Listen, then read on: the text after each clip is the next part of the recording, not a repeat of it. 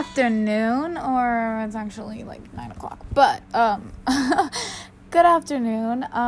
This is Apartheid's Effects on the Racism, and I am Mary Steffman. This is all about how stupid racism is and how messed up it is, and the fact that it was literally something that was made up by the government to put people above and below people, in my opinion. This is based on Born a Crime by Trevor Noah. It's about it's the story of a boy who grew up mixed in South Africa during apartheid. It's all about the different stories he has about his childhood, about his struggles with being mixed during apartheid, and all of the racism that he encountered. I'm evaluating the lasting effect of the differences of being black, white, and mixed during apartheid. It matters because during apartheid, all three of these races were treated very differently and raised very differently. And it's really important to learn about this so that we can learn from their these horrible actions and these mistakes and hopefully stop them from happening ever again. My first quote is from page 118 in paragraph 2. I have to find it. Okay, found it. Okay. You're almost there. You're so close. You're this close to being white. Pity your grandfather couldn't keep his hands off the chocolate, eh? But it's not your fault you're colored, so keep trying, because if you work hard enough, you can erase this taint from your bloodline. Keep on mirroring lighter and whiter, and don't touch the chocolate, and maybe someday, if you're lucky, you can become white. I felt like this was really necessary because it proves the point that, like, racism is something that's so, like, uncalled for. Because in the quote, it says, it's not your fault you're colored. Exactly, it's not their fault, so why are they being punished for the color of their skin? It doesn't make sense how these people's minds work and, like, what their thought process was in demeaning somebody because they're darker than you. It shouldn't have been bad for a white person to love a black person. In fact, it shouldn't be bad for anybody to love anybody. Like, it just got to throw this in here because it's very important. Like, it shouldn't, like, doesn't matter your sexuality or what race you like, what color they are, what they look like, it doesn't matter. And the fact that, like, society holds these standards and, like, the government is holding these standards, like, it's still not legal for gay people to marry their same sex in some states, and it's mind-blowing. But anyways, it's really sad and disappointing that someone would say these things to try to make somebody else change their skin color, to have basic human rights. Like, race is not a real thing. Black and white people are no different. I mean, we are all made the exact same. Our bodies all work the same. So why is it so hard for these people to get basic human rights just because of the color of their skin? Everybody deserves basic human rights. That's why they're called basic human rights. It's insane how unreal race is, but people, like, act like it's so important and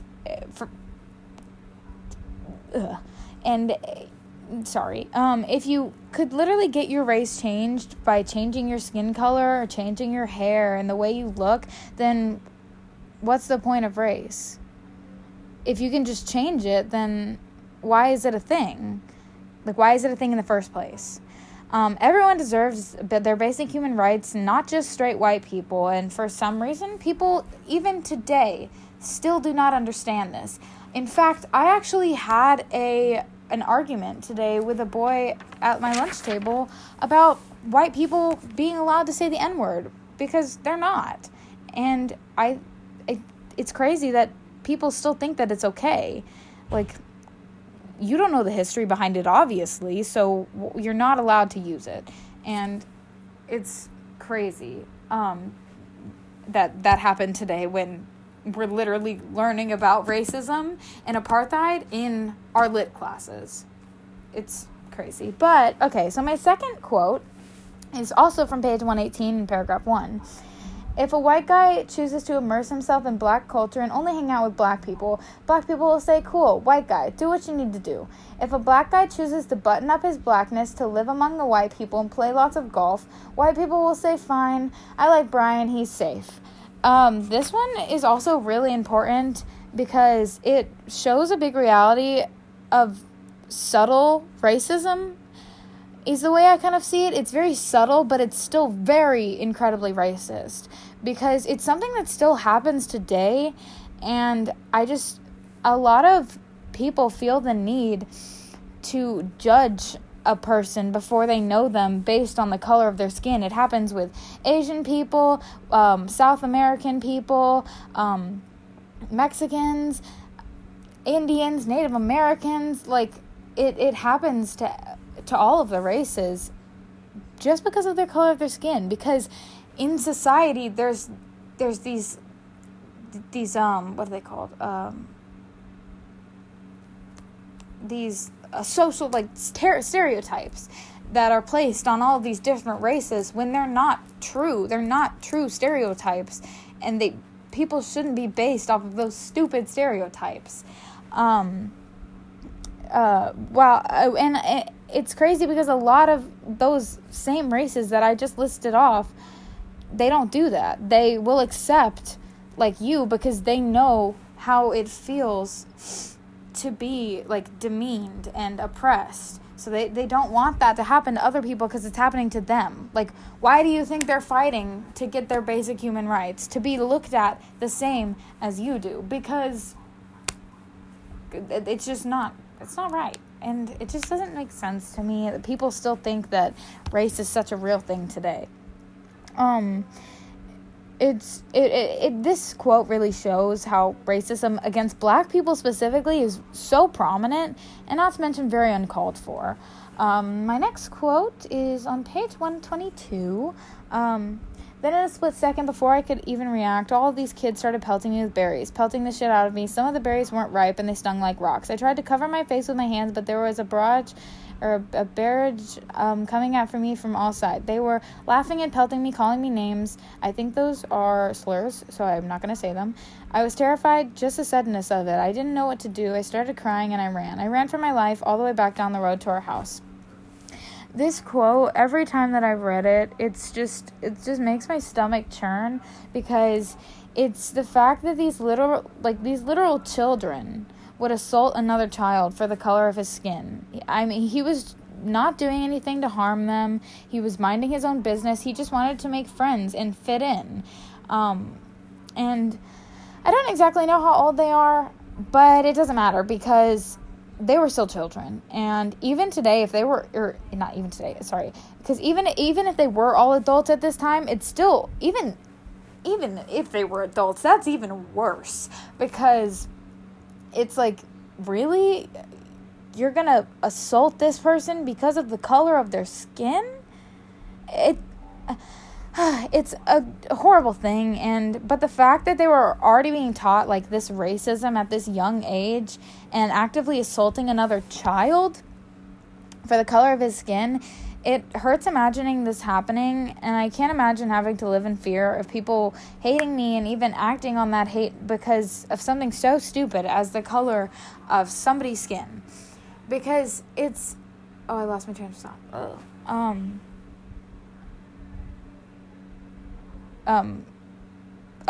Because back in apartheid, a lot of it's sad because a lot of the black people were taught to hate mixed people because I think he said in the book that they were the reason that black people were hated, but I don't exactly remember. And it's kind of insane that the government had this much effect on people's minds, and the government still does, and like to make people hate people who are just like them. We're all the same, and it's crazy to me. But okay, so my last quote is in page 108 in paragraph 2. My father and I lived on a schedule and I visit him every Sunday afternoon. This one is not as much about race, but it also is. but I can relate to this one a lot more than I can the rest of the book. I don't obviously relate to a lot of the things that they're talking about because I don't experience the same oppression for the color of my skin. I chose this because I relate to this one. My parents got divorced when I was around 4 or 5, and my dad lived quite far away, and I didn't really like going to his house when I was younger because he had a girlfriend and she didn't treat us like we were her children, so it was really like uncomfortable, like a very uncomfortable like living situation. And I also didn't understand like that my parents were divorced and that they didn't love each other anymore and that they weren't going to be together, so I just didn't want to really see my dad and like leave my mom, especially because I did feel like my mom was very alone. But as I got older, I did start going to my dad's house on regular every other weekend, and I would be able to see him a lot more. But then my mom got remarried and we moved over to Woodstock, and he moved a little bit farther so he could be closer to his job, and so now he lives around 2 hours away. And I understand how Trevor feels because I don't get to see my dad that much anymore, and he didn't get to see his dad that much, period. And especially when he got older and his mom met his stepdad, and his stepdad didn't want him to see his dad. He didn't so he had to sneak over there. And then his dad moved and he wasn't able to see him at all, and he lost touch with him completely, which is really heartbreaking because I couldn't imagine not being able to see my dad because I'm so close with my dad. The only reason I don't live with my dad is because I don't want to leave school because I really love it over here. But I really feel for him. It's such a hard thing for any child to go through. And the fact that he couldn't be with his dad, especially because of his race, because his dad was white and he was mixed, and it was a literal crime. And it's sad and heartbreaking that he wasn't allowed to see his dad, and his father wasn't able to be the father that he could be, and he wasn't able to have that father figure in his life other than his stupid drunk stepdad, which he was not a father figure. He was a horrible person. But it's heartbreaking. And that's my last quote. But if you've listened this far, I have some other things that I'd like to talk about pertaining to race, but it's also it relates to Attack on Titan. And I really love the way Isayama wrote this story to be about race, because he's educating a lot of people, because it relates so much to the real world and to apartheid and to what happened to the Jews in Germany. By the way, if you didn't know, Attack on Titan is actually based on a a town in Germany. But it's crazy because in Marley, the Eldians that lived in Marley were segregated from everybody else. They weren't allowed to have their basic human rights. They were literally killed if they were gone outside the walls. It breaks my heart, and it's crazy to me. But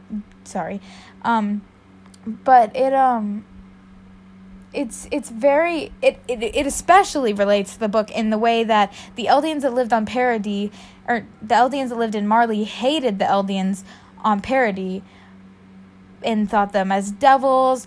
And I feel like that's a lot of what the government in South Africa or in Africa did to the black people, in the way that they made the black people have this hate for mixed people.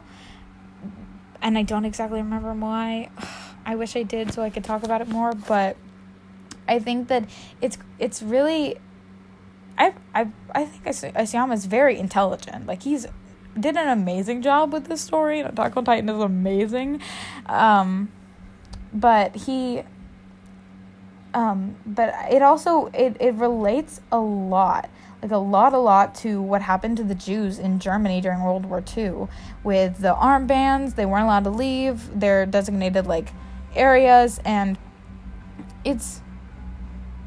I think it's amazing that he's putting race in this light. So it's maybe teenagers, whoever, children that watch this show will see this and be like, okay, so if we let racism get this bad things are going to happen.